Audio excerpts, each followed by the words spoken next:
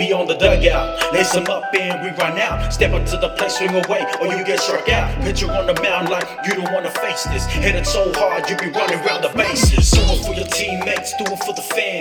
Do it for your city, true ballers understand. You gotta work together, you gotta find a way. Put your body on the line and make that play. Be on the dugout. Lace them up and we run out. Step up to the plate, swing away, or you get struck out. Pitcher on the mound like you don't want to face this. Hit it so hard, you be running around the base. Be on the dugout. Be on the dugout. Well, kia ora koutou katoa, and welcome to Beyond the Dugout on the 12th of November. It is episode 31. Great to have you along for this. I'm Jason Goobies, aka Chopper, and joining me, the ever. God, I love this guy. It's Damien Collins. Thank you, brother. I love you too. Kia ora, everyone. How are we? Dude, what a week, man. What a week. I mean, first, let's just go with Travis first, dude. What a treat he was last week, and what a response there has been from his podcast. Yeah, absolutely, man. One that we were trying to lock down. Of course, it's never easy being on opposite ends of the world, but one we were in constant contact trying to lock down. I'm so glad we did. So glad we got that time to sit down with him, and real proud that we were part of him sharing his story in full for the first time. So it's something he'd never done before, but we were the ones that got the first one. So stoked. I think I saw a comment this week, Damien, where someone said, you know what, I think that's the best podcast I've ever listened to. Yeah, I saw a couple of those actually. That was so cool. I mean, just the context of his career and his life and what he's done, it was always going to be good. Oh yeah. Yeah. I mean, what do we opened the wording with what he'd done. Black Sock World Champion, cricket, baseball. If it's got a ball and a bat, he's there at elite level, and that's elite level. That's awesome. Thank you, Trav, for sharing your story last week. A big week this week. I want to start with the most important sport. That's softball. How about the Saints tournament this weekend we just did? Yeah, mate. It was awesome to be back in Fraser Park with the 04 commentary team. A few of the OGs, Adrian and Gaz and us as usual.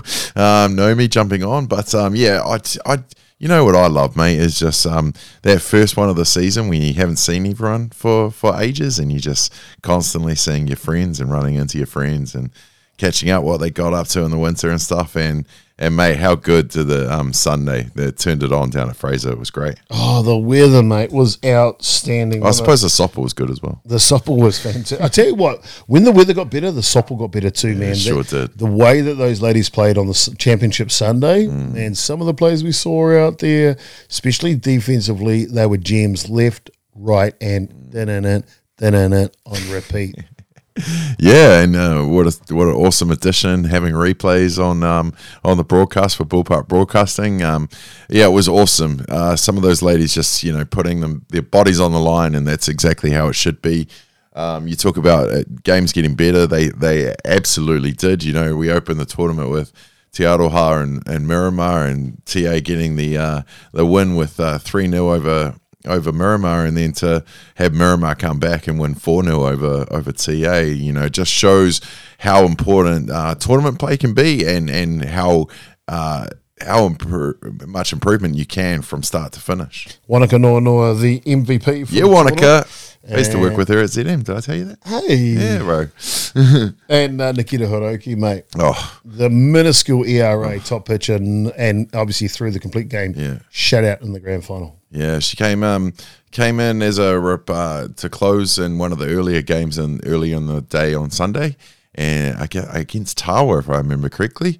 And she just showed her skill, the way she can work a zone by pushing it further out by just inches to just keep them swinging and fouling off, and then get that strikeout, or whipping it outside and then whipping it back inside and keeping. Oh, mate, she just toyed with everybody on that mound, and well deserved to get that top pitcher award. Was indeed. And as you mentioned earlier, the other MVP this week, Aotearoa Torefem and Adrian Royal helping out Ballpark Broadcasting, man, just together again, lifting it to another level. Oh, absolutely love how they come out and help us out. And, Adrian's he's there as a parent, not only as a sports fan, and doing it with us. So to see his daughter on the mound, Rongamai, mate, she was awesome as well. And, he must be very proud with what he produced in the booth, and very proud of his daughter out on the hill. Very much so. She is throwing very well at this point. Men's competition, of course, they had the ISA North Island Classic up in Hastings this weekend, just gone. Tough competition all around up there over the weekend. The weather cleared on the Saturday, thank goodness. Good day on Sunday. In the end, Porirua put PK by 1 run in the grand final. Yeah, PK in the mix again, but hey, mate, that Porirua side's going to be a thing to be reckoned with this year, isn't it? It sure is. They are indeed. PK got off to a fly. Campbell Markey with a 3-1 bomb earlier in that match to give him a head start, but Porirua came back and got it in the end. So congratulations to Porirua. I think like you so rightly put, man, you're going to see their name on a few trophies this year. Oh, you got a pitching staff for Rogers and Pettit and a couple others that can throw as well. And then, mate, you got the vets from Lutz all the way down to, Nemir, and then you got your up-and-comers as well. Mate, they're going to be a force this year. Some sad news this week, no Fastball 45 this season. I love it, man. I love that game. I got to be involved with a couple of them last year, even including the grand final at Rosedale. And, it's going to be a miss this Sunday for sure, because it's a very exciting product of our sports, and we've been involved with it from the very first pilot game. So it's very sad, but hey, the times like these call for decisions like these, I guess. That's all I can say. Yeah, you did right. It'll be back next year. Don't worry about that. Fastball 45. Looking forward to that in the following season. The Softball New Zealand's big release about what can be delivered in the country at this point. Understandable. It was a long release with a lot of information, but at the end of the day, the big information at the bottom of it, just make sure we look after our membership. Yeah, absolutely. They've had to make some big calls there. The fees being split,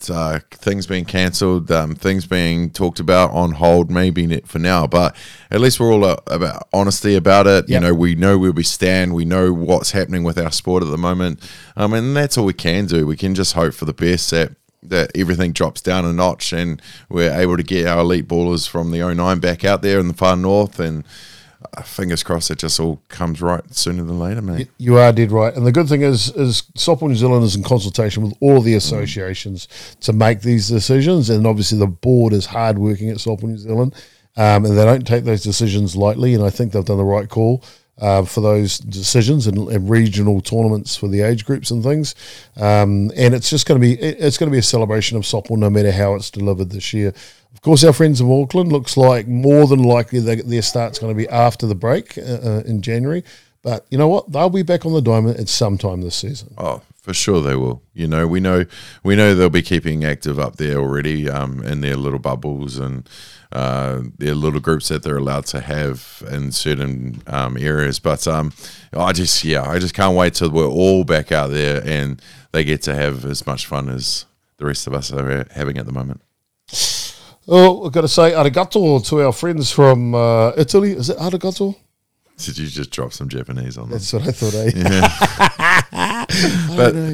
But Ciao, yeah. That'll do. Oh, that's a lady, isn't it? Ciao? Just ciao will do. Okay, whatever. Oh, no. Either way. People can't listen to our podcast for our geography or language skills, that's for sure. Linguistics. No, not at all. AB's 47-9 over Italy on Sunday early morning. I guess it is what it is. It is what it is. But Avalon's Asafo Moore got doubled 2 tries when he came in. So that's good. That's, mate, we'll take that.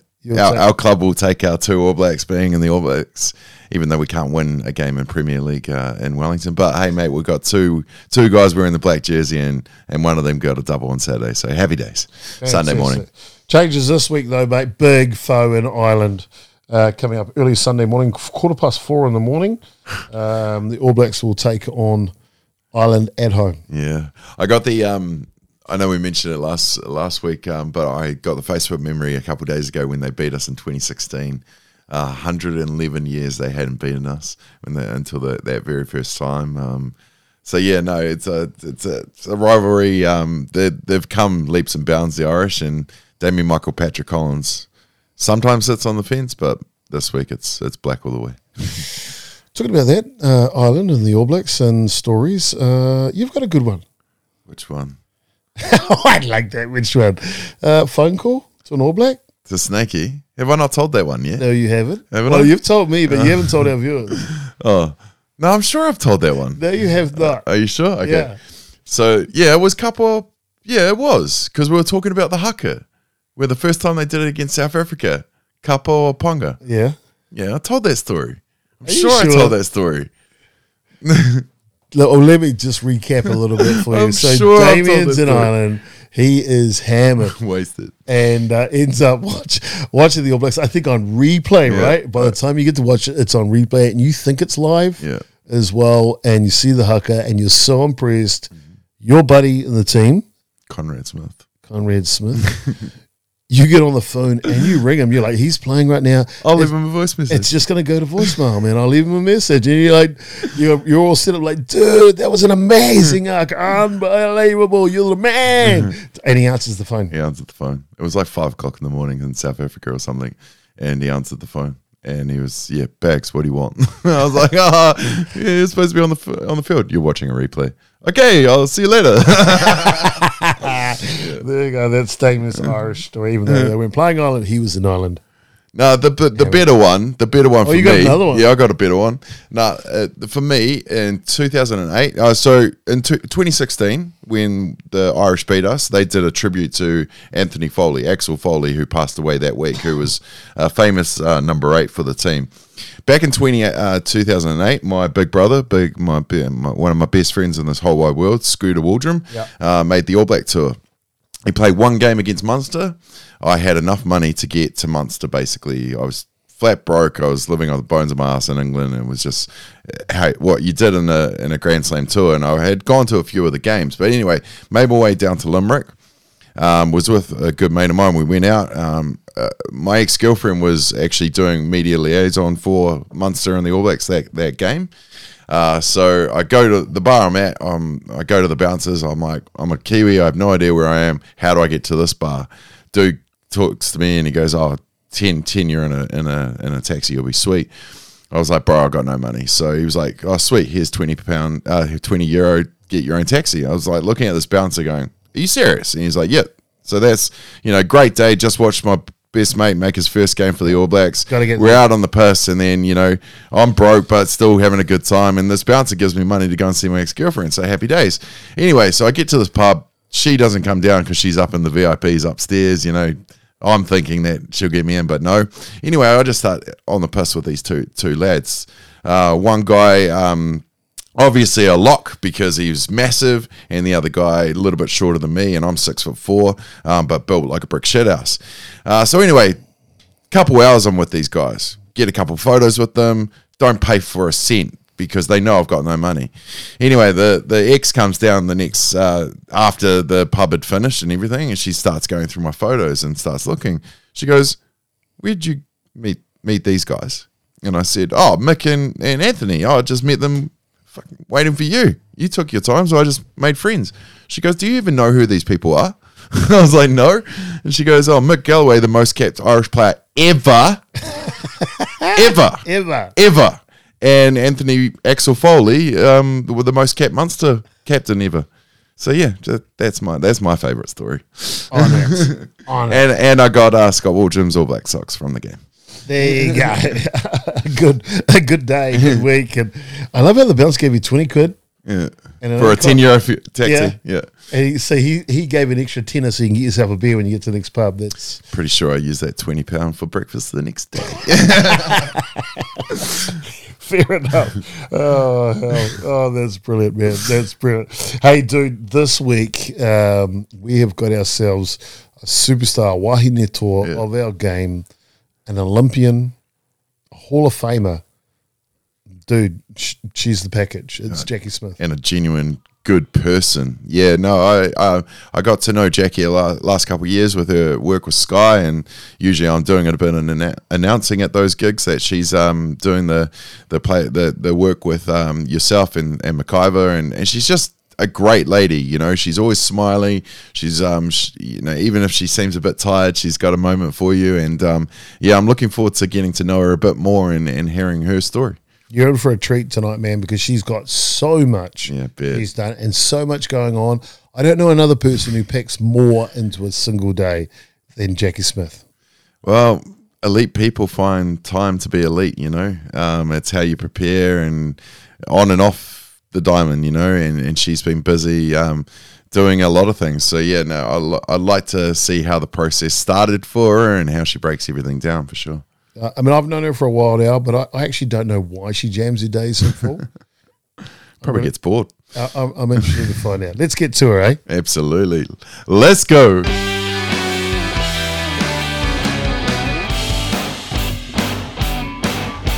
Well, I'll tell you what, Wahine Toa, you can't go any further than the inspirational speedster, 19-year veteran from the Sky Sport White Sox team and 2000 Olympian. It is Jackie Smith that joins Beyond the Dugout this week. Kia ora, Jackie. Kia ora koutou. It's fantastic. Kia ora, Chopper, how are you? Very good, Jackie, very good. Of course, thank you so much for taking some time to share part of your career and part of your hikoi in our great game of softball. It's great to have you along. I suppose before we go anywhere, first, we should start the right way. E hoa, no he koe. Kia ora whānau, ko takuranga taku maunga, ko Waitemata taku awa no Devonport, te hapu, ko Potahi Marae, and ko Te Aupori taku iwi, ko Smith taku whānau, ko Jackie taku ingoa, tēnā koutou katoa. Oh. So I'll just briefly, if you don't mind, I'll tell you where I'm from. Yeah. I'll tell you my story, shall I? So I started by saying that because I'm very proud of it. I'm born and bred in Devonport, and Mount Victoria is my mountain. And the reason is because this is where I was born and bred, because my dad was in the Navy and surrounded by the Waitemata. And as I mentioned, my hapu is Devonport. My marae, though, my iwi, is from the far north, so a small town called Takao, about 40 k's in from Cape Reinga. And my marae is Potahi Marae. And my family, and my father's side is Smith. My mother's side is actually Wikis, so that's where I'm from the far north. Dad's actually from Otago, from Port Chalmers in Dunedin. And, yeah, that's it. Well, tēnā koe, Jackie. Thank you for sharing that. That's awesome, and it's a great insight already, Damien, just to know that background of Jackie. And I love the way that you identify where you were born and where you live right now, right there on the shore of Devonport. Yeah, I've been here. I've been here all my life, which is not really that long. I mean, I'm only 21, so it really isn't that long. Well, you only look 21, Jackie, that's for sure. Talking about looking at you, can't go past this beautiful addition to your wairua that you have, your moko kōwai that you got done this year. Yeah, what's the meaning behind it and the significance of it? Yeah, so, well, actually, I got my tāmoko. I got my tāmoko done first on my hand to represent my whakapapa. And then from that, after I had that done, I wanted to continue on because that's all more about, obviously, my whakapapa, where my family's from, who we are, and also incorporating my partner's family, Dean Rice, and then my mokapono and my daughter's side of the family, so capturing all of that. But my mokokauai was more about my genealogy, capturing, at a time in my life when I have mokapono and reconnecting with my family. And who we are and the generations and, my great-grandmother and my grandmother, and just learning more about it. When you're young, you don't, you sort of know about it. And I was fortunate to go to school up north for a short time. Wow. And be really entrenched in where I'm from and my marae and my whānau, but you become detached from it and you just go in a different direction, and so you sort of lose that connection. And so I thought it was really important for me to reconnect to that whole genealogy and ancestry, so that I can pass it on to my my daughter and my granddaughter. So that's why I did it. And and for my mum, because my mum's sick. My dad passed away about 3 years ago, and my mum is now in care full time because she has dementia now. So I just think it's really important to reconnect. Yeah. Well, that's beautiful, Jackie, and it looks Aotearoa, it looks beautiful as well, my friend, and fantastic. I love the resurgence of te reo and all things Māori, and it has been happening for a while now, and the social acceptance of it around Aotearoa, New Zealand, is awesome. I mean, you go to a primary school these days and you see the Kapahaka group, Māori performing group there, and it's not just Māori, it's all Kiwis, whether they are Pākehā, Chinese, Korean. It's open to everyone. And man, I tell you what, some of those Korean boys, man, they can do a mean haka. Yeah, well, there's more diversity now and acceptance and willingness to want to understand, and for our country, I think, to really embrace who we are as one. And in particular, I just think also the youth of today are wanting to acknowledge it and understand more as well. I mean, they're the ones that are actually driving this change. Yeah. And taking us into the future. So, I'm just wanting to do my bit so that they can continue on, that legacy of that beautiful culture that we have in New Zealand. Fantastic. Well, Jackie Smith, she's got a storied history, 19 years with the Sky Sports White Sox teams at all the representative grades for Harbour and Auckland. She came through. And, of course, the big one, which we're going to get to later on, the Olympics in 2000. And then capping that off, the Hall of Fame to go with all the coaching that you do at the moment. We're looking forward to get to all of that. Before we get to that stuff, though, Jackie, you mentioned Devonport was where you were born. What was it like growing up as Jackie Smith? Oh, wow. I was probably a little bit of a tomboy. I knew you were going to say that. Yeah, I was a little tomboy. I was full of energy. I don't think I've changed in that way. I was a bit of a FOMO, or never wanted to miss out. Yeah. And I was the youngest of 4 brothers. So had 4 brothers, and we were brought up in Hillary Crescent. So we were a Navy family. As I mentioned, my dad was in the Navy. So, living in Hillary Crescent, which is actually up in Belmont. Mm-hmm. Townhouse, state house, actually, government house, with a massive backyard. Nice. And everyone just used to come to our place. Everyone used to come over, I remember, and they were just, we were out playing from early hours of the morning, well, apart from when we had to go to school, of course, on the weekends. And just all the kids were over, and we just played all the time. Yeah. And I was surrounded by lots of kids from the local community, from the Navy community, and we all just had fun, as we all did back then, outside playing until it was dark and told to come in and for your dinner. Yeah. And so we lived there, and but I remember that when I was very young, I actually because my dad was away a lot. Yeah. That was a time when they were away on the ships, for months on end, and I actually don't remember my dad being around when I was really young till maybe till I was about 5 or 7. And the only reason why I remember that is because he brought me back a bike, my first bike. Yeah. And I was so excited because we went down to, the naval base, and ship came in. And I distinctly remember when they docked and he came off the ship and brought us all our gifts and stuff. And I remember he gave me this bike, and I hadn't seen him for ages, and I thought he was the best thing since sliced bread. I was like, woo, I got a bike. But, we were pretty normal. We were just kids growing up in the local community, all having fun. I guess though, and we were very, very sporty because my brothers were all older than me.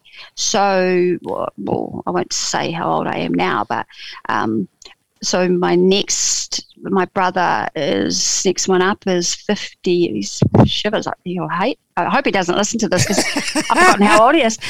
55. Yeah, born. yeah. So he's a couple. He's a couple up of it. But so did you have to compete against them when it comes to the sporting field? Yeah, all the time because we were. Yeah, absolutely. And with the kids in the neighbourhood, we'd play cricket, we'd play rugby. There's tackle, climb trees. Not an Xbox in sight. Love it. Yeah, there wasn't a lot of softball then. Softball probably didn't come on the scene till maybe I was about 9 or 10. Right. About 9 or 10. So mum and dad got involved with Navy softball. Mm-hmm. That's sort of where it started. Dad was... was that based over at Ngātaringa there? Yeah, Ngātaringa, right. yeah. Dad was managing, mum was playing and coaching. So that's probably where it all started, was with the Navy softball club. And I just used to go and watch, as you do, and be on the sideline and pick up the bats and just be a pain, and ask the parents for money all the time and go to the tuck shop.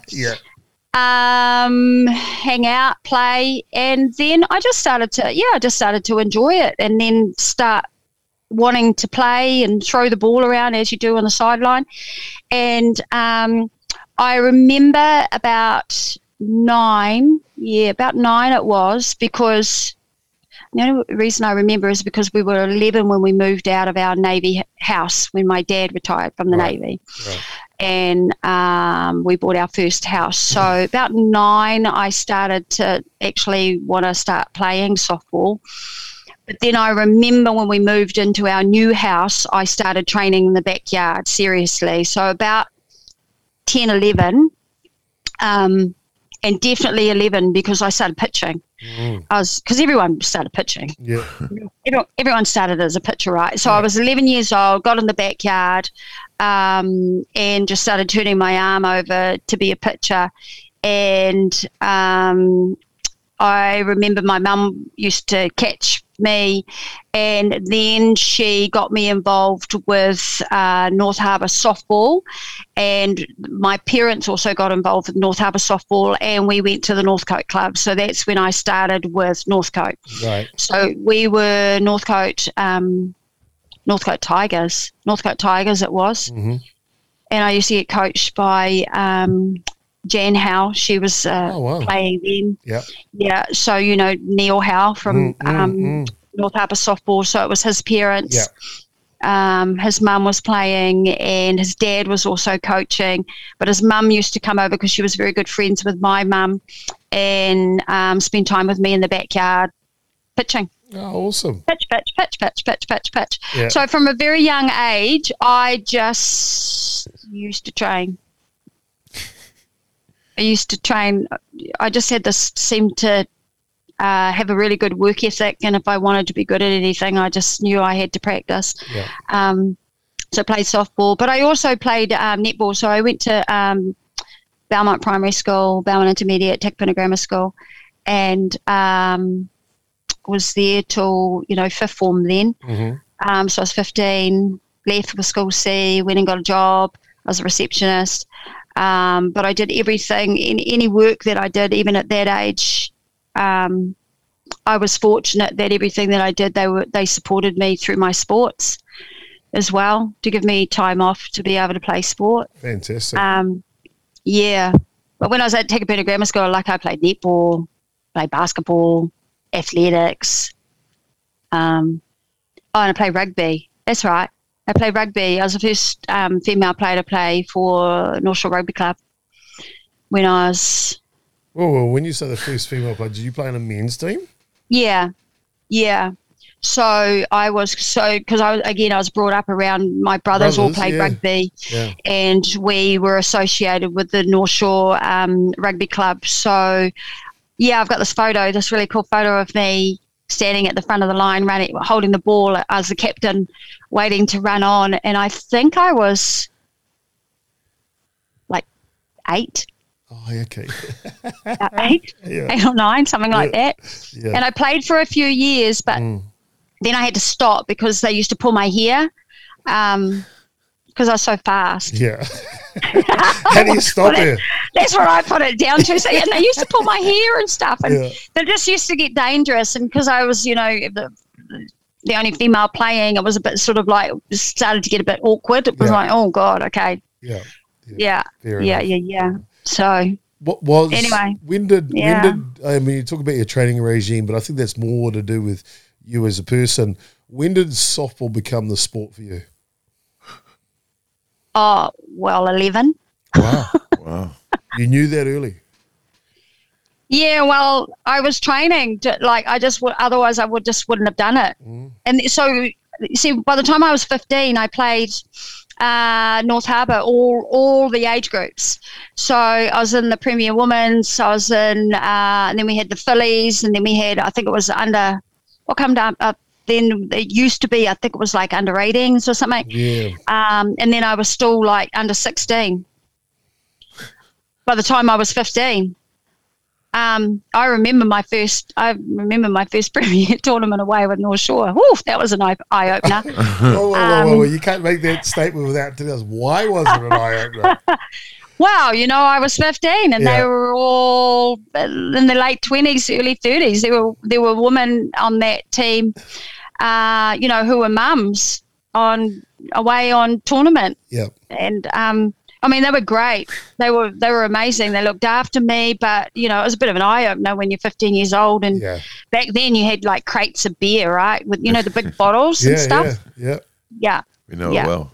Bottles of Lion Red. That a girl. Not that you partook in any of that, Jackie, but not then. Then. I wasn't allowed to because they were they were amazing because they taught me and looked after me and told me that I wasn't allowed. Oh, fantastic. Old enough to do the driving. Coming through those grades and representative, obviously getting a chance to touch on many grades as a youngster, who were some of the inspirational people or people around you that you felt helped you along the way? Oh, gosh.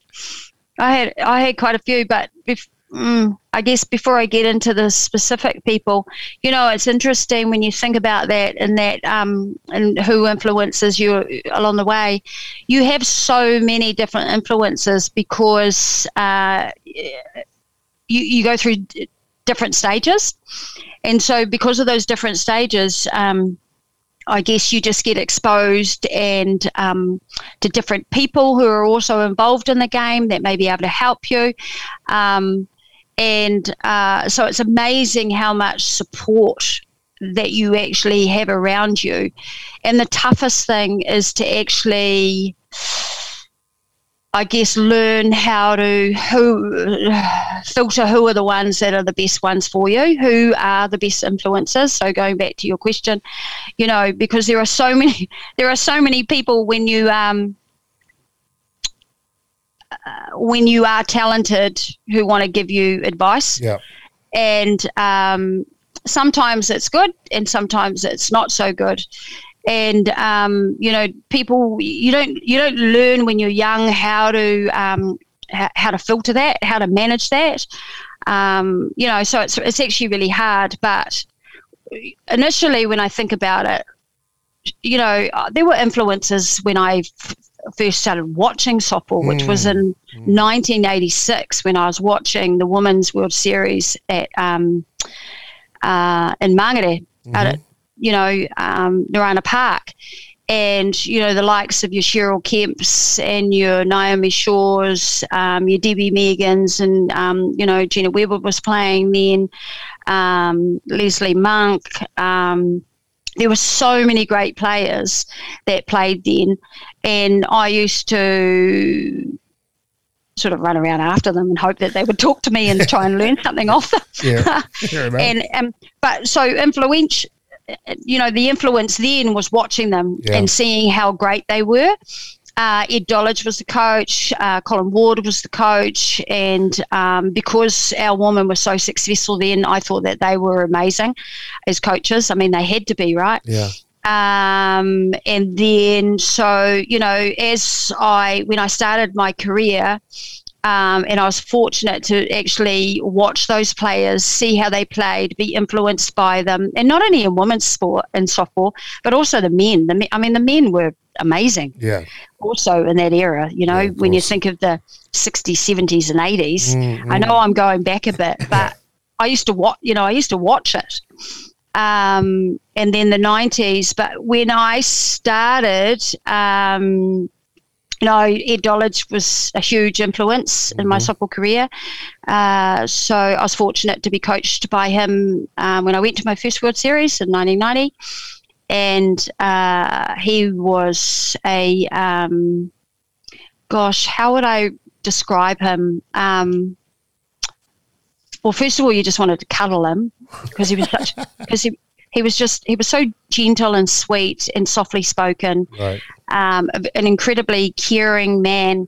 So his soft skills and self-awareness and social awareness about people and his style of coaching was incredibly thoughtful. And he just created a really warm and inviting environment and very caring, very caring. But on the other hand, he was also hugely tactical. He was a strategic thinker. He was very well planned, did huge amounts of research and homework on teams and players, knew his players' abilities. I mean, this is my personal opinion. I feel he had a really good understanding of players' talents and then potential. And then he was really, really clear and concise on his expectations of players. So when you're young, I mean, you don't think about that stuff. You just play. Yeah. You don't even know how you play. You just play, right? Yeah. And you just have a lot of natural talent and you just soak stuff up. So again, I was surrounded by, Leslie King, who is now Leslie Moore, Rhonda Hera, Nadi, Gina Weber. I mean, we just had incredible players then. Yeah. You just named legends, every single one of them, right?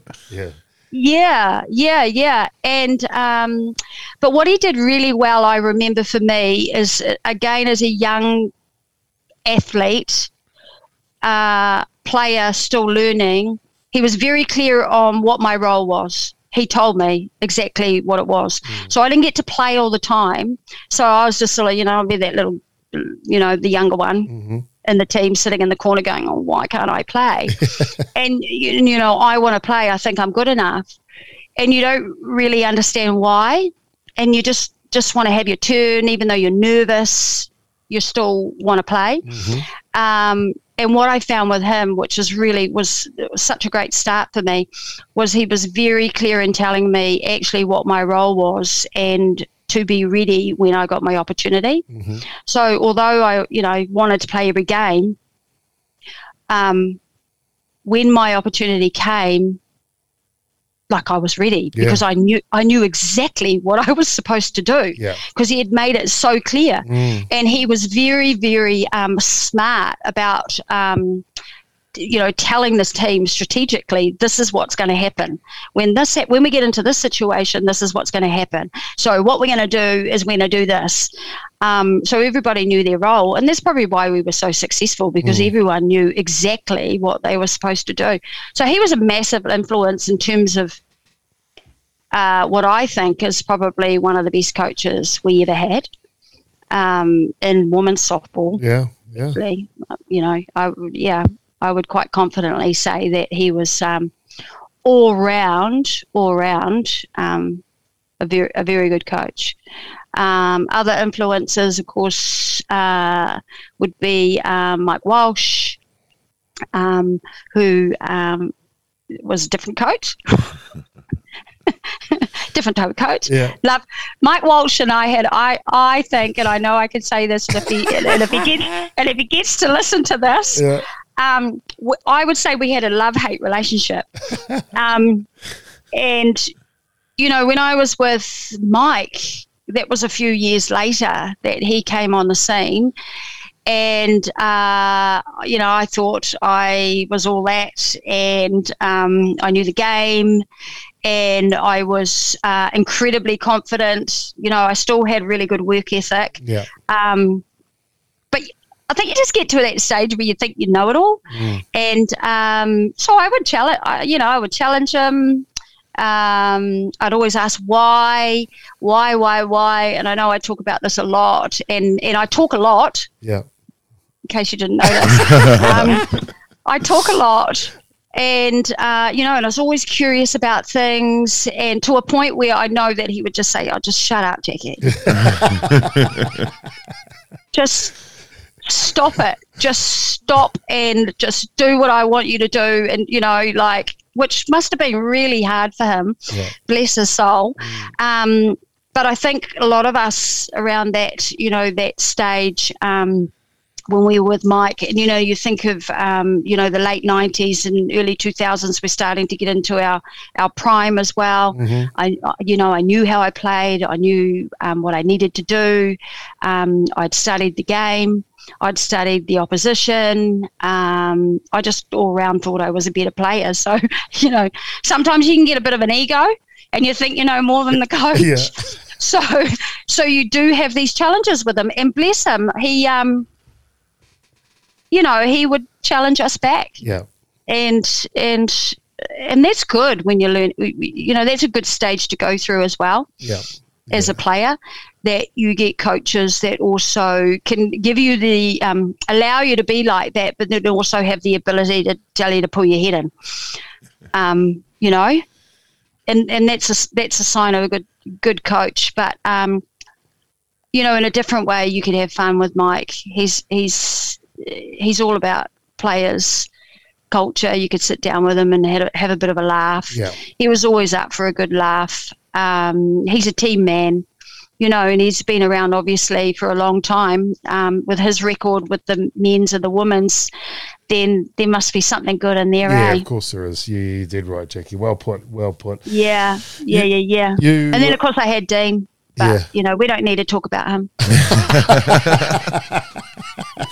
I know you want to tell us how good he is, so we'll get to that part of it. He's waiting for us. See him keep on walking back and forth in the back. He's got a big sign behind the camera saying, "Don't forget to mention me." Yeah, don't forget to mention me. Although he never mentions me when I ask him to mention me when he's getting interviewed.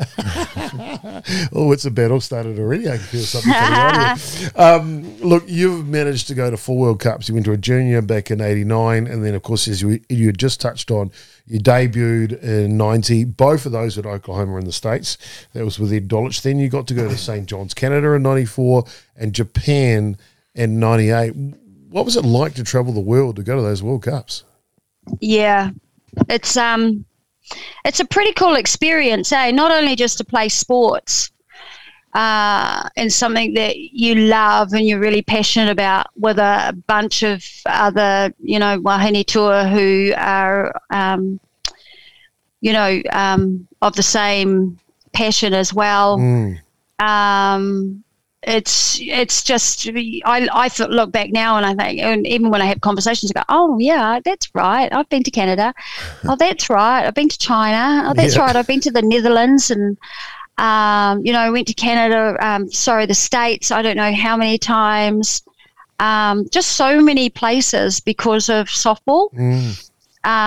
And not only experienced incredible softball, but you just meet people. You just meet lovely people, because when you go on tour, you get looked after. Yeah. So, they do. They really look after you. Yeah. You get fed well. You get, well, actually, some people would argue sometimes the accommodation is not that great. Yeah, we've been to a few places. It's like, oh, no. Yeah, this is a bit dodgy, but it'll have to do. Yeah. But, typical Kiwis, we just make do. Yeah. We just make love do with it, it. That's yeah. just how it is. And sometimes when you went to World Series, you know, you'd think you'd be put up in a because it's a international tournament and the Pinnacle. Yeah. You'd be in some flash hotels or Hilton. motels and stuff, but you're not. Yeah. You're not. You're just in a hostel, you know, in a college facility or something like that. And it's just raw and rough, and you just make it into your home for usually a couple of weeks that you're there. But it, you know, it just tests a team to whether or not you know, you can bond and you can see through things that might be distracting to some, and the best teams will come together and just make the most of it. Nice. Without touching on the Olympics, we want to leave that by itself. What are some of the things in your time with the Sox that you remember that it just makes you smile? Well, probably. I know. You tell Sorry, us a story I laugh. about a prank here. This is going to be good. Oh no, I laugh. Yeah, I guess because you do have fun. You have fun when you're away, and you can't help it because, you know, we go away for 4 or 5 week tours.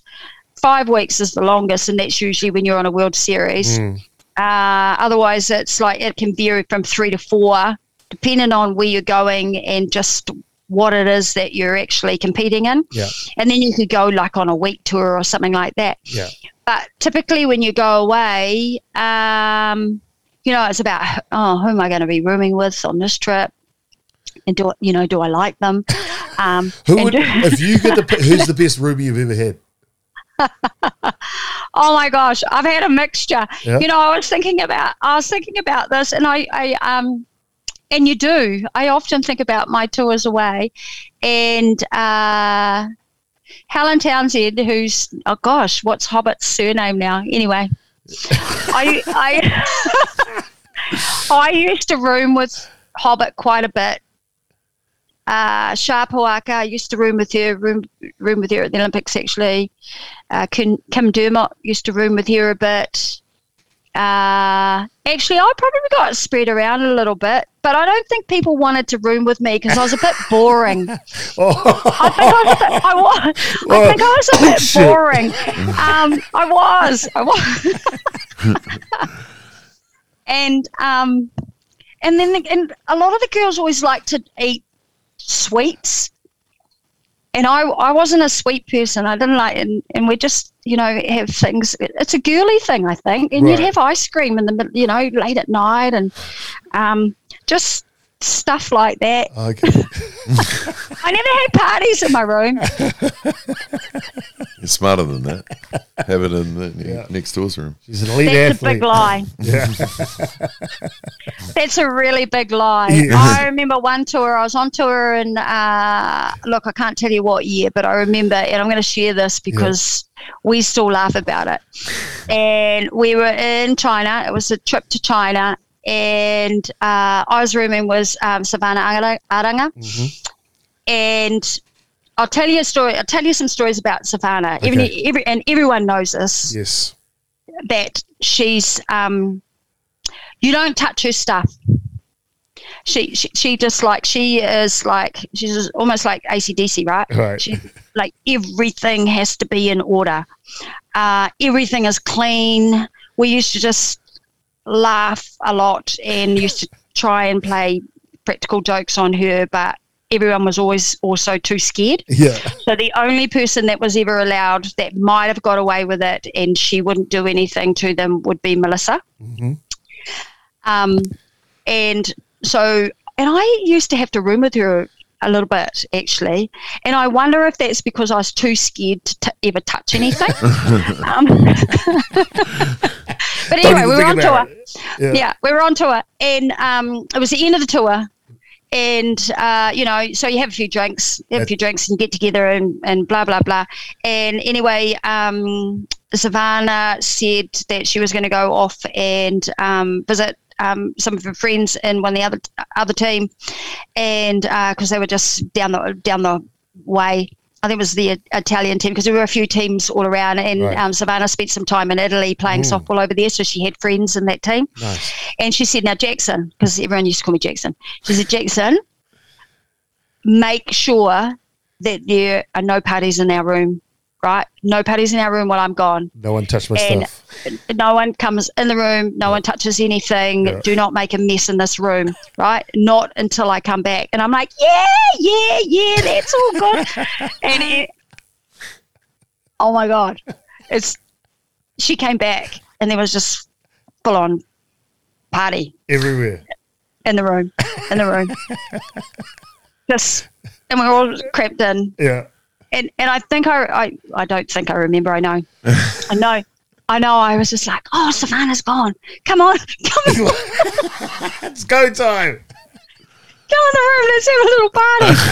Oh, gosh. Just a little one.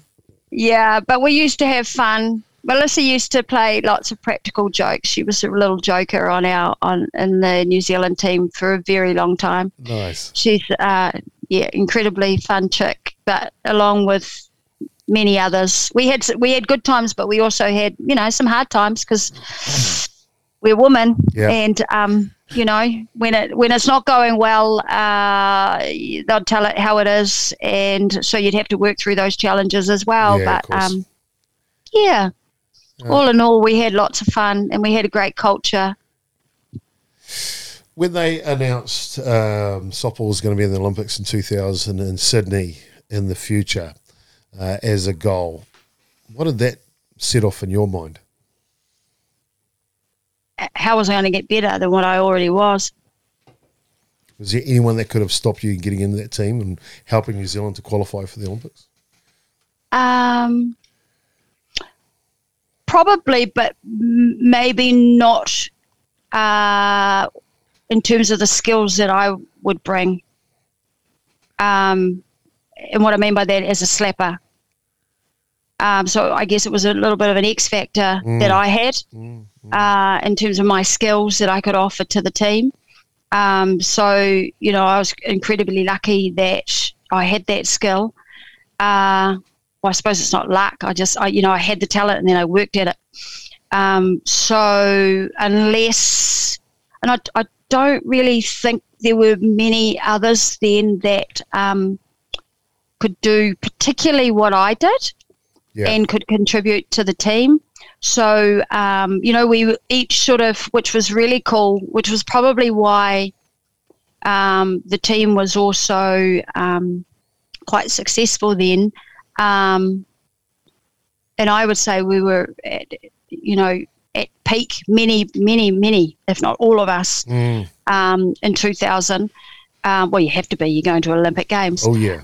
But everyone had their own individual talents and skills that they really practiced and honed in on to be at peak performance when we went to 2000. So, yeah, answer to your question, no, I think I was pretty unique, and what I had to do was get better at it. Yeah. I was really determined to be even better, as everyone else was in our team. You and Dean Rice have been together for a number of years before Sydney. So working on your slapping game with him, and arguably they talk about Dean bringing that game to the Sox, as in the Black Sox. That must have been for you great to have that in your back pocket to be able to work with him. Oh yeah, absolutely, because he was a specialist, so Yeah. he's pretty much a subject matter expert in slapping, right? Yeah. Internationally. So what he could do is just give me that expert training to help me get ready. And I also, when we prepared, and I did a lot of my preparation before I went away to any World Series in Auckland with, trained a lot with Fiona Timbu, which was really good because we played the corners. So so she was first base, I was third base, as well as outfield, but predominantly first and third. And so we trained a lot together as a combination to also be very good specialists on the corner as well. So I was quite pleased with that. But yeah, slapping, just really learning from him all the different styles of the short game. Utilizing my speed, of course, which was different physical training, working on my speed and agility and power and explosiveness. But the actual technical side of slapping, when to go long, when to slap hard, when to slap soft. When runners were on base, did we need a chopper, or we need a soft slap? Yeah. Did you require a slap with 3 bounces, which made it tough, slowed the ball down and made it tougher on the field, that type of thing? Or did you want a high chopper, fake bunting, slap, fake bunt, different things like that? Because you had to sort of have a lot of strings to your bow as well, because teams, obviously you played against good teams, and they would try to change the defense against you, right? Well, they'd change the defense. They'd scout you. They'd learn your strengths and what are they. But if that's why I had to learn how to, in different situations, if they thought I was going to slap, then I'd just work a different style of slap, and then also hit through them, so hit hard, all those types of things. Yeah. I trained, like, I don't know, I probably would have trained every day. Yeah. To master it. It's no surprise, Jackie. You're an Energizer bunny. To be fair, you are Energizer rabbit, I should say, because ever since I've known you, you do 100 things in a day. You're taking a fitness course in the morning. You're teaching people about life during the day, and softball in the evening, and as well as about 10 other things mixed in amongst that. It's just the type of person you are. With the Olympics, though, a couple of questions. One, you talked about being a softball family, mum and dad, heavily involved in the sport. When you made the final roster to go to the Olympics, what was it like for them? Oh, yeah, I think it's like most parents that get to experience that with their child, pretty proud moment for them. But, they just, I don't know whether they expected, it was an expectation that I was going to be successful. But they just continued. They were always there in everything that I went to as well. So, it was a proud moment, incredibly proud moment for them. But I don't know. I think they put more pressure on me all the time. It was always like, come on. You got to go to, like, they just took me to training all the time. They were a massive support. I just, I had all, I think they probably taught me that. I think they taught me to be resourceful. They taught me to my work ethic. If you're passionate about something, to do it. And they just were always there supporting me and getting me to trainings and making sure I had, what I needed, and probably pushing me to be better all the time. Makes sense, doesn't it, Damien? Yeah. Tyler says she was training the house down at 11. Bloody hell. Did you get to go to the opening ceremony? Yeah. What was that like? Yeah, it was cool. It was massive. Yeah. So I think it was Sydney Stadium. Right. Yeah. And funny story, we were sitting outside, took hours, because so how they talk about, look, that's why athletes don't go if you're competing and so forth. Yeah. It's totally like that. It's hours. So it's a long day. You do get tired, you're standing up. But what a huge experience to go to an opening of an Olympic Games. So I wasn't going to miss it for the world. And we were really fortunate, the whole team, to be able to go. But I remember standing outside waiting to go in and calling Dean, because we did actually have mobile phones back then, calling him and saying, telling him that we were waiting outside to go in. And he was going, so there must have been, I don't know exactly, but I think there must have been a delay. And I had said to him, they've just run past me with the torch. And he's like, no, the torch is already in there. And I'm going, no, it's not. They've just run past me type thing. But I never, I remember that moment, and it was just like, it's all quite surreal. Yeah. And then just talking to him about it and telling him I'm waiting to go in, how incredible it was to see incredible athletes around you.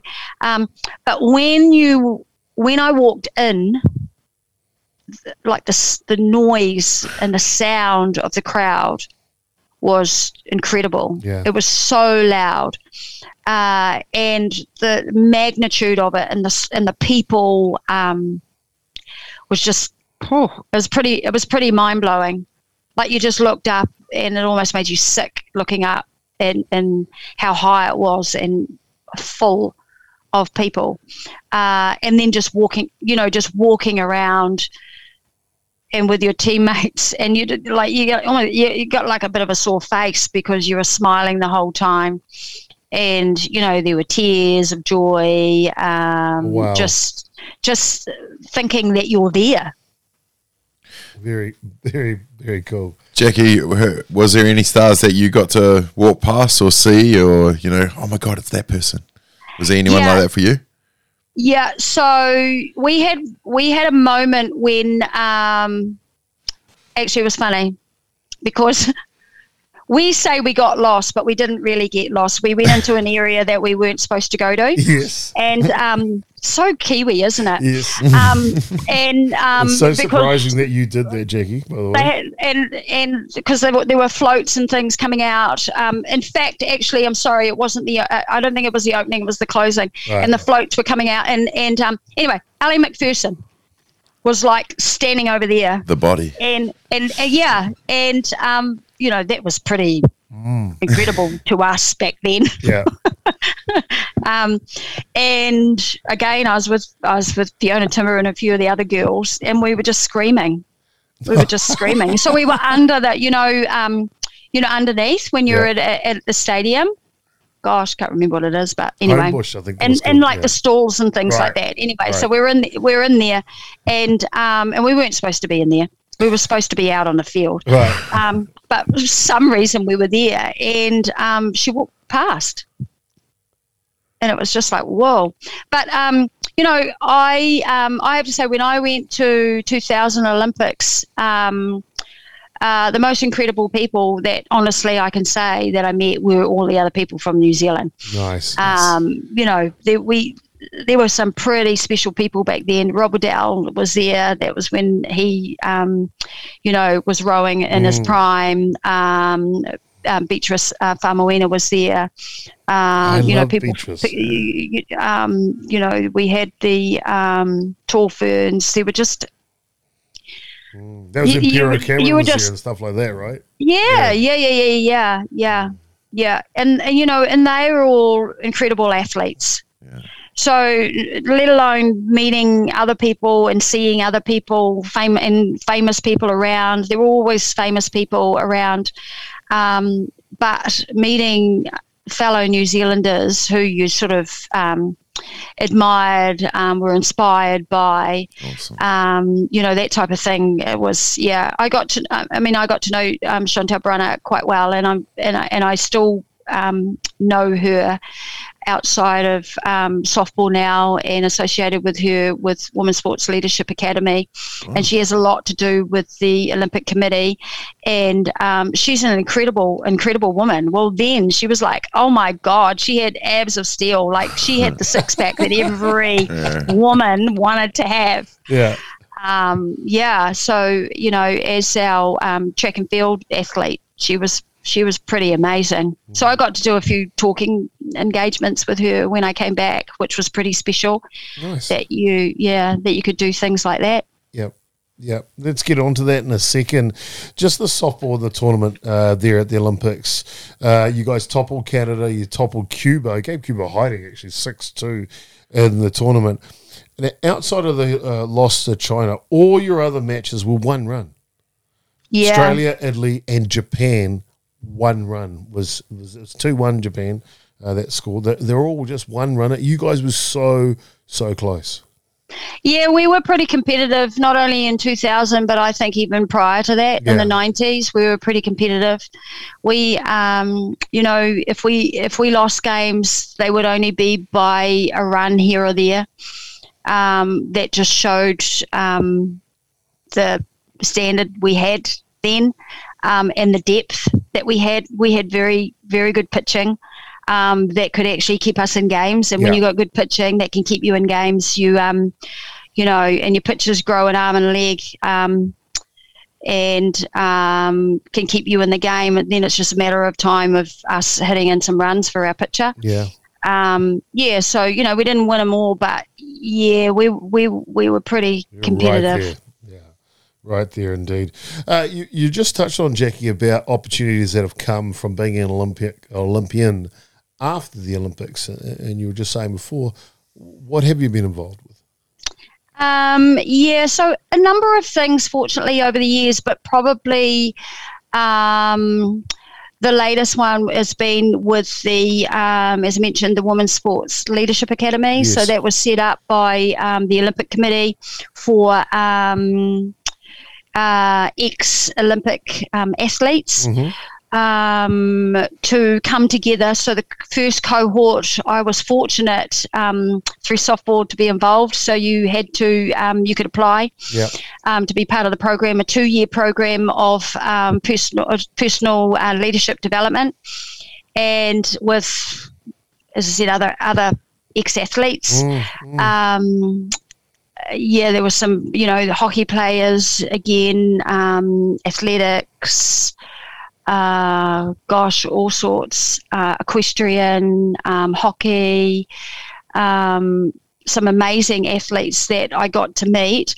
And this is all about our women in sports, developing their leadership skills to go on to support in corporate environments, but also give back into the sports industry to hopefully, as coaches, as leaders, get involved in boards. So it was really about developing women after sport to contribute back into the development of women in sport. Mm-hmm, mm-hmm. So I was in part of the program 2017 and 18, and then I facilitated in the second cohort, which Shah Pawaka was actually a part of. Wow. So it's great that we've got, more of our women from softball getting involved in something that's as great as that. And I do believe that actually they've just put out for anyone that's interested for the third cohort. Nice. Yeah. So, I do that as well as mentoring for youth. I get involved in, schools, low decile schools in South Auckland, and that's through work. I continue to coach, as much as I can. It's really just about using all my transferable skills that I've learnt from softball to give back to others. I got a question, Jackie. Being an elite athlete doesn't make you an elite coach or an elite someone to guide someone through life. How have you made that transition? Yeah. And I totally agree. Sometimes we think that as players we'll make great coaches, right? But no. So I think you can have a passion for it though. Yeah. And then once you understand what it takes and what it actually is, and understand what does it mean to be a coach, then you can learn it. So I learned it. I've learned it. I think I've probably had a few skills there because I like to have a voice. Yeah. But I was always a learner. And to transition into coaching, I think you have to be open to continuously learning, and then how do you share that knowledge? So, you can learn the skill of how do you coach. So I learned that also on that leadership academy, Yes. which was great. I also coach in my professional career in corporate. I'm a coach, high performance coach of a commercial division for the Warehouse Group. But you get taught this stuff. You get taught to learn how to coach. So no, you can't. No, as a player, if I didn't get taught how to coach, I wouldn't have known how to coach. And I think I think I've got better because I've learnt more from people. Yeah. And I've researched more, and I want to grow and I want to understand because I want to help. I want to help others. I was just about to ask you, why do you do it? I think you just answered Yeah, because that I right want to there. share my knowledge. Yeah. I've been around for a while. I think I've learned a bit, and as you asked before, I've been influenced by some great people. I've been surrounded by some amazing athletes as people and as softballers. So I feel like I have a responsibility, or why not share that with other people to to help them to grow as people and as sports people. Yeah. Cool. On a lighter note, you joined a new team over the last couple of years, Sky Sport. How much fun has that been? I was going to say, what? Did I? Was I there? She does so much, she can't remember everything she does anyway. Yeah, the face drop. What do you mean? How have you enjoyed television? Yeah, it's great, eh? But again, I think it comes from talking about the sport, being passionate about the sport, being able to share the experience and knowledge that I have about the sport, give back to the sport, so other people can enjoy it, enjoy what we love, just like what you two do. So the side of it that I've had to learn is obviously the broadcasting, is being confident in front of the camera, to be concise with the information, know when to shut up when I shouldn't be talking.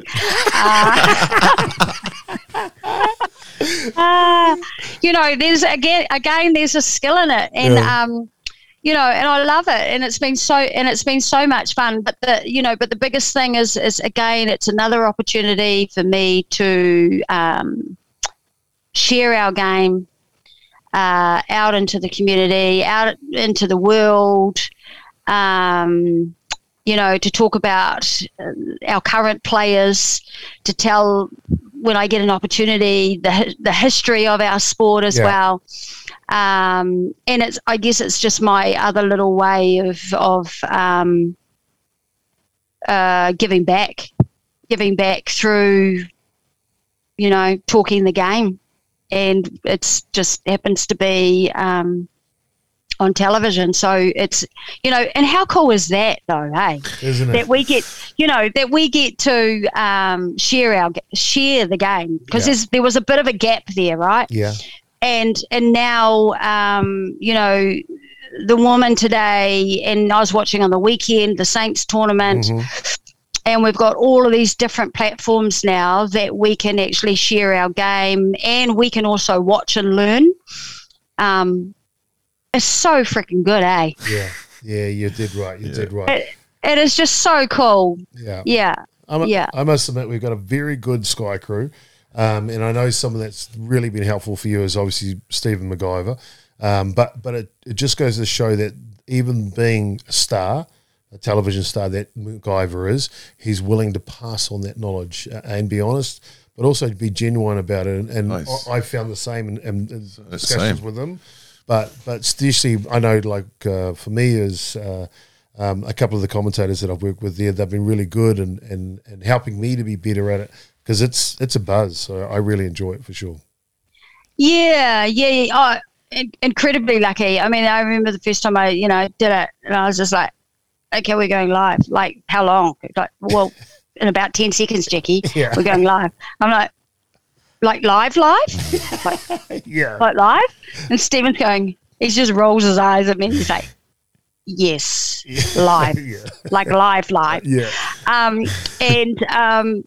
but yeah, you're right. It's just, but I guess it's just when you learn, when you are fortunate to be alongside someone who's an expert at what they do, but is willing again to share their knowledge, to inform you about, just keep it simple, just have a conversation, trust me, I'll help you type thing.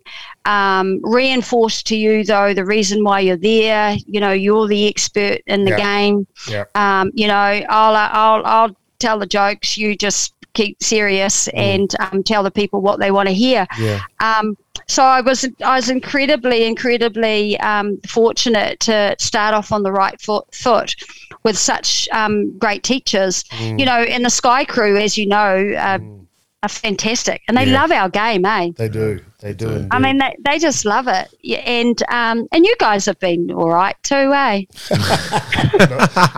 not too bad, indeed. Not too bad. I got to share. I spent some time with Dale Husband, but and for him to pass them some knowledge. But to be fair, I'm pretty sure that those guys get approached all the time, right? But if you're not genuine yourself approaching them, they're not going to pass it on to you. So it's a credit to the person you are.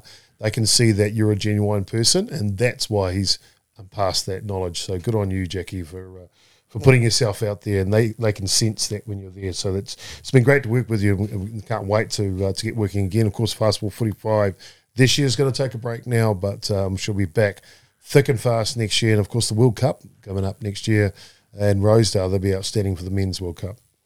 Yeah, be exciting. Yeah, can't wait to do that. And as I say, just to give our game the exposure that it needs, right? Yeah. Well, talking about Fastball 45, we were there last year for the finals. What do you think? What do you think about that concept of the game? Yeah, I think it's fantastic. I think it just shows a different. Well, obviously the reasons of or the way it's changed, and the rules and how they've adapted it to capture all the, the exciting and dynamic moments in a game of softball. And then to condense that, I think it's like a pretty clever concept, really. Yeah. And when you think about it, that is what people want to see, isn't it? Absolutely. I think it was pretty smart. I think it's really beneficial to our youth, to the younger players. I think it's something that gives them an opportunity to show their talents, because it's a game that requires, it's just fast. You don't think too much. Just everyone's running around and doing all sorts of different things, and it's all 100 miles an hour. And I just think that it lends itself to our youth, when they're getting started, to be exposed to that at a young age is really cool. So hopefully in the future, I'd like to see more of them play it. Yeah. And if not only just the Fastball 45 at the major events, but to have more at other tournaments as well, to get them exposed to that. I know that's not probably ideal for our traditional game. But if we can capture the both styles, I think that would also benefit our game. Definitely. I'd have to agree, Jackie. I've seen players come out of Fastball 45 season back into their regular season and play the game more exciting. Yeah. More dynamic and exciting, hey? Definitely. Yeah. It's got a good spin-off to it as well. And, and as you just said before, it doesn't hurt that TV loves it. So it's a great format. It's the best advertising tool for our sport at the moment, for sure. Yeah. And I think they've done a really good job at capturing it the way they're capturing it. Yeah, without a doubt. It's fantastic. Well, Jackie, look, it's so grateful for you to take some time and just part of your career and what you're about. And I've known you now for a while personally as well, and I was blown away from the first time I started talking to you just on how much you do in a day. I mean, I know there's 24 hours, but then there's Jackie's 24 hours. It's a different world for sure. You're amazing to be around. Yes, I do keep myself busy. Yeah. I'll go crazy otherwise. And, to be fair, lockdown's been a bit tough. Yeah. Because of that. Like, do you sleep? Do I sleep? Yeah. Yeah. I have to be That was pretty convincing. tired. Yeah. I have to be pretty tired though. Yeah. Dean, maybe that's where Mike got it from because he heard Dean, or Dean got it from Mike. But Dean does tell me to shut up a bit too. So I just and stop. Shut up and stop. Maybe you need a traffic light system. Yeah, my very own traffic light system. I don't know. I just think there's just too many things to do and to be done. So Love that. I just do it. She mentioned right at the beginning of the podcast, I kind of suffer from a bit of FOMO. I don't think she has that problem because she's involved with everything and every opportunity. It is amazing to spend some time with her, Jackie, and it is great what you're doing for our sport, how you're giving back to our sport and passing on that knowledge, your own personal development to get to an ability to do that and to do it the right way, connect with people. I know you're coaching the Howick Premier Women's team this year again. And look, for people that don't know how Jackie coaches, there's not a stone unturned. They'll have training programs. They'll have it all scheduled out. You name it. Even now in lockdown, she's got them scheduled out. That's just the way you roll, right? Well, actually, to be fair, usually, yeah, I like to plan. Yeah. But actually, and usually I would, but I'm coaching at the moment with Stephanie Smith, who is the next White Sox, and just had her second baby and is back coaching and is going to play. In fact, I'll tell you a little secret. You heard it here first. Oh, yes. That you might see me on the diamond as well. So watch this. So watch this space. But she is a massive planner, and I love that as well because between the two of us, we talk a lot, we plan, we strategize what we want to do, how we want to do it, which is great because it's really, really important. It's really important to be organized for, I think as a good coach. So again, because as a player, I would go to trainings when they weren't, and I know the difference from a good training to a not so good training and what makes the difference. Yeah. So, part of that learning is now I'm determined, and she's very good at it, that we know what we want to achieve. We know how we're going to do it. We know how long it takes. I mean, I can peel it back to how many throws I want them to take. That's how precise at times I like to be because you want to get the most out of your trainings, and you've only got a short time, so you need to make the most of it. Makes good sense, and using the resource of Stephanie Smith this year is going to be so good. I got to say, I had a little bit to do with Stephanie when she was a Softball New Zealand. Whatever it's called, convener for the Auckland Northland region a fair while ago now, before she went back overseas and started having babies and stuff. And no disrespect to the other conveners, she was easily the best. Like you said, well organised. She would get funding applications in for different programs across the whole of the city, and she had that region from Softball New Zealand standpoint, passing on that knowledge, just flying out the door. Was very, very impressive. So you two, I can imagine, and get up to wonderful things. Yeah, we work well together. I have my moments, and she has hers.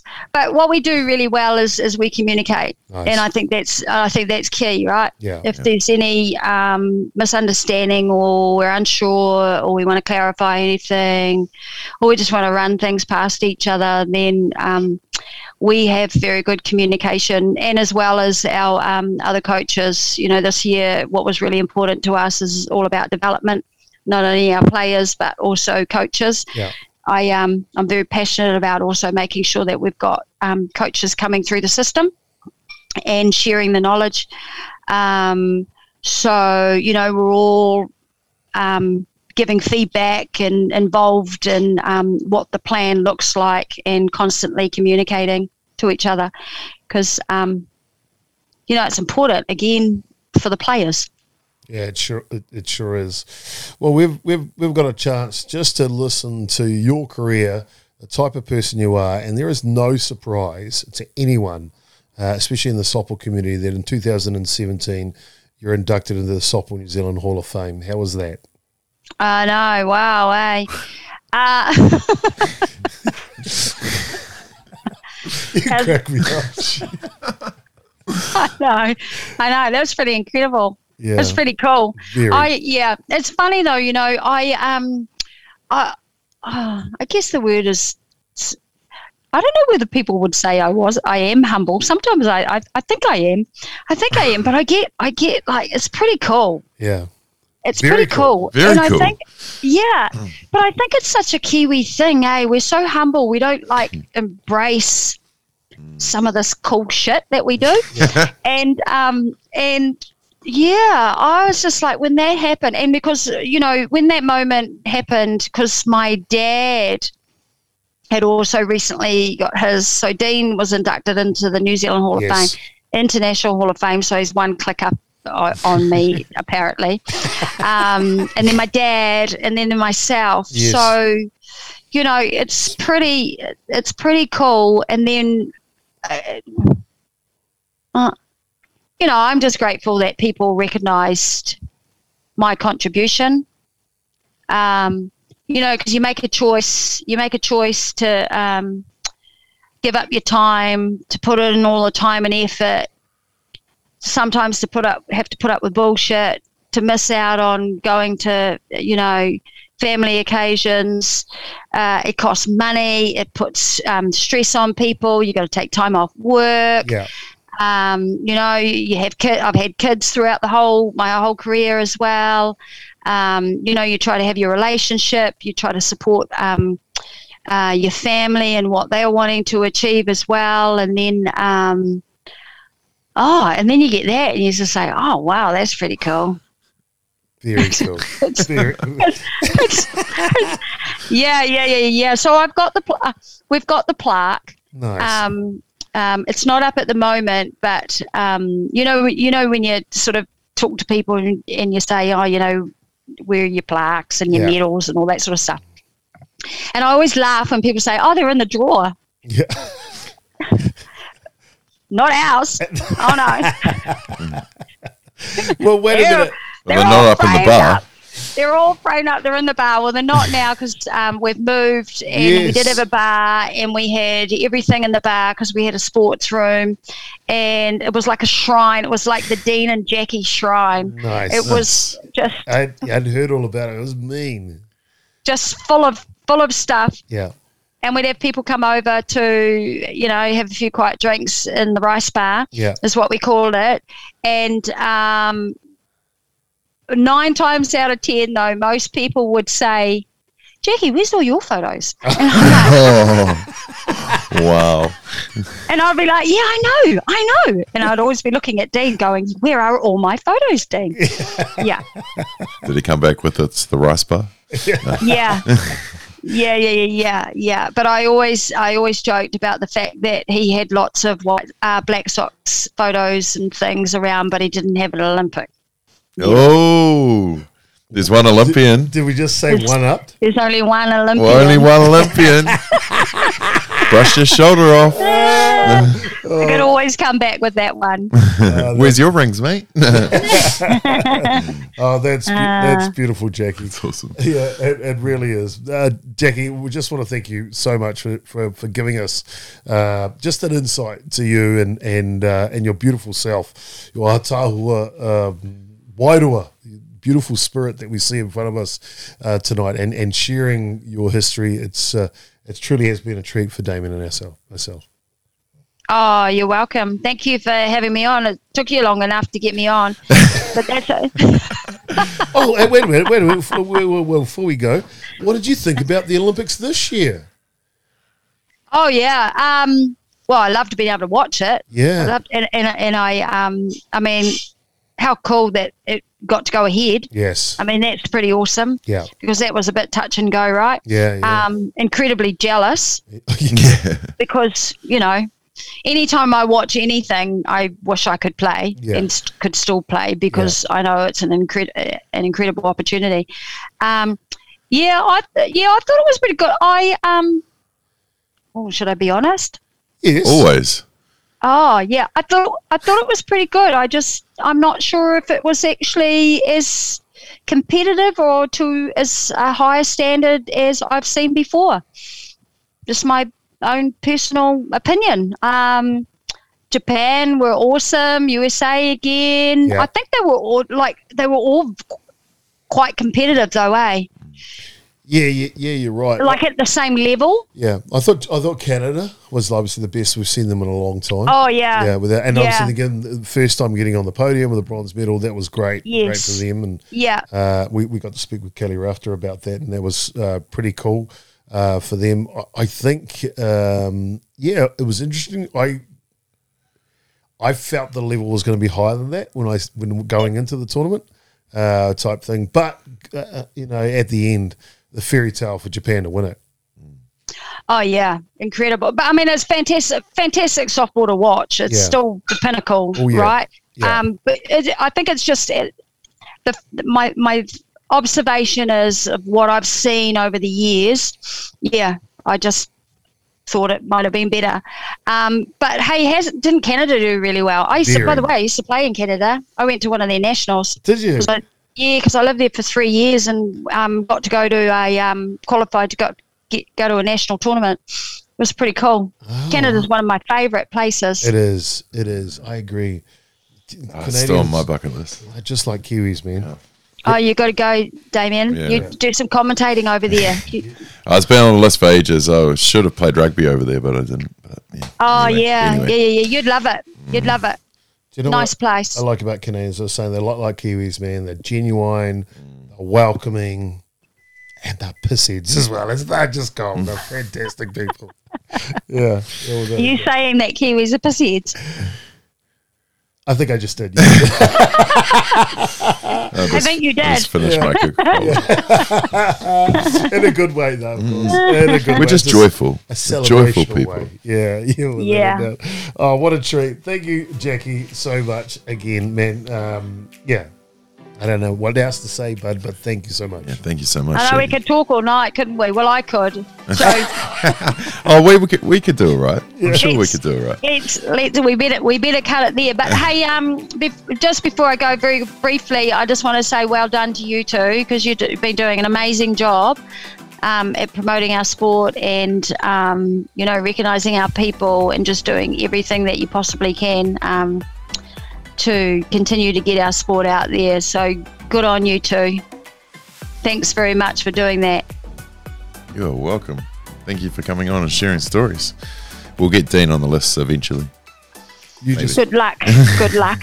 Did you just one up Dean? You just one up Dean, didn't you? We got on Beyond the Dugout before him. Thank you for the kind comments, Jackie. That is very, very nice of you. Well, there you go, ladies and gentlemen. A 19-year career with the Sky Sports White Sox team, and of course, the pinnacle. He doesn't get any higher than that going to the Olympics. We just talked about the results that were there, the person she's become, the dedication she's had to our sport from 11 years old. Wow. And she didn't stop. She hasn't stopped now, man. She's a workaholic. She's a passionaholic. That's probably the best word for it. She's a passionaholic. It is Jackie Smith. Thank you so much from Beyond the Dugout.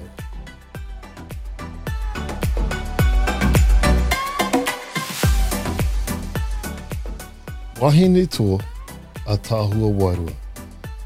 A strong Māori woman with a beautiful spirit. That's Jackie Smith, bud.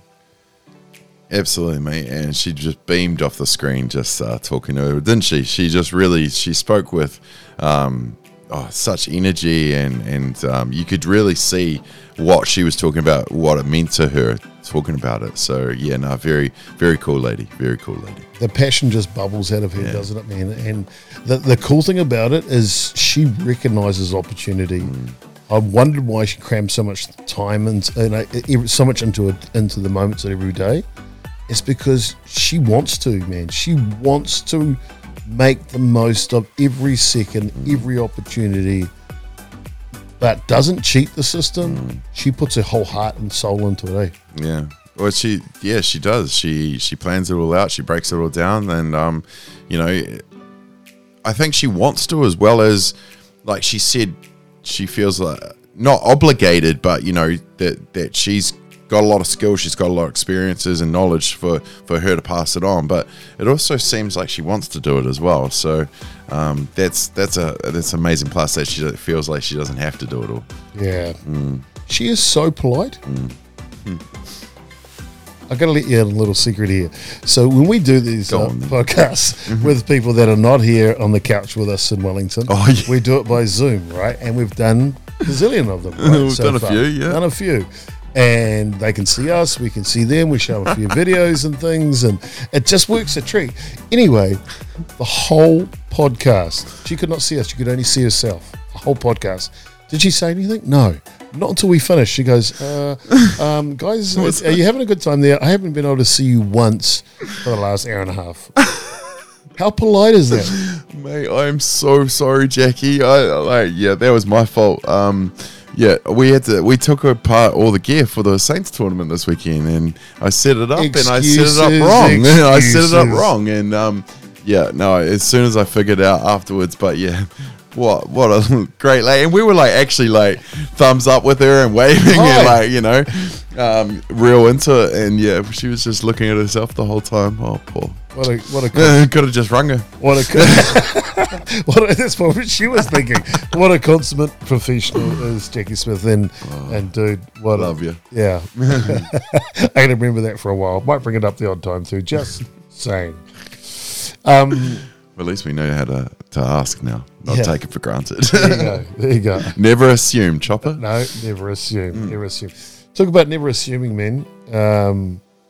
Another athlete who turns every stone, finds every opportunity, has just grown up at the ballpark, loves this game. Jerome Maramaki, he's our guest next week. Yeah, Jerome, he's a good dude as well. One of my very first tournaments was the PK Classic, so I've become quite fond of PK. Not so much Wellington, but PK for sure. And Jerome's he's PK hard, man. And hearing the stories from just other friends of how he's come through and stuff, I'm looking forward to actually hearing his what it's all meant to him to be in that fold and where he's gone with the game. Be an interesting story too, because he's obviously loved the game, got a start at the Premier level early, at a very young age.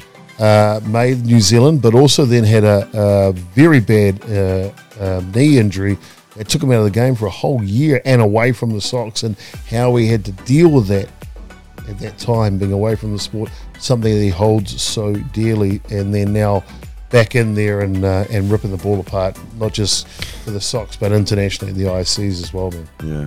I'm looking forward to that, hearing something like that, because it's always good to know how the other people tick when life's going great, one plus after another. But a setback like a knee injury can make or break a person. It can end careers. That's all you're done. It'd be interesting to see how he dealt with it. What challenges he had to overcome, not just the injury. It's a lot of mentals go into that stuff as well. So looking forward to a complete one, hopefully. Fantastic. Looking forward to it indeed. Well, there you go, ladies and gentlemen. Thank you for tuning in Beyond the Dugout. It's been our complete privilege to bring this and talk to you tonight. Always. It wouldn't be nice if they talk back. No, I'm just joking about it. I know you do. You don't hear them in your head? We sure do. It is great for you to take some time, spend some time with Damien and I. And of course, in this case, with Jackie is, episode 31 in the can. On behalf of Damien Collins, I'm Jason Gubis, aka Chopper. Ka kite anō. Thank you, guys. Go the ABs. Beyond the dugout, lace them up and we run out. Step up to the plate, swing away, or you get struck out. Pitcher on the mound like you don't want to face this. Hit it so hard, you be running around the bases. Do it for your teammates, do it for the fam. Do it for your city, true ballers understand. You gotta work together, you gotta find a way. Put your body on the line and make that play. be on the dugout. Lace them up and we run out. Step up to the plate, swing away, or you get struck out. Pitcher on the mound like you don't wanna face this. Hit it so hard you be running around the base. Be on the dugout. Be on the dugout. Be on the dugout. Be on the dugout.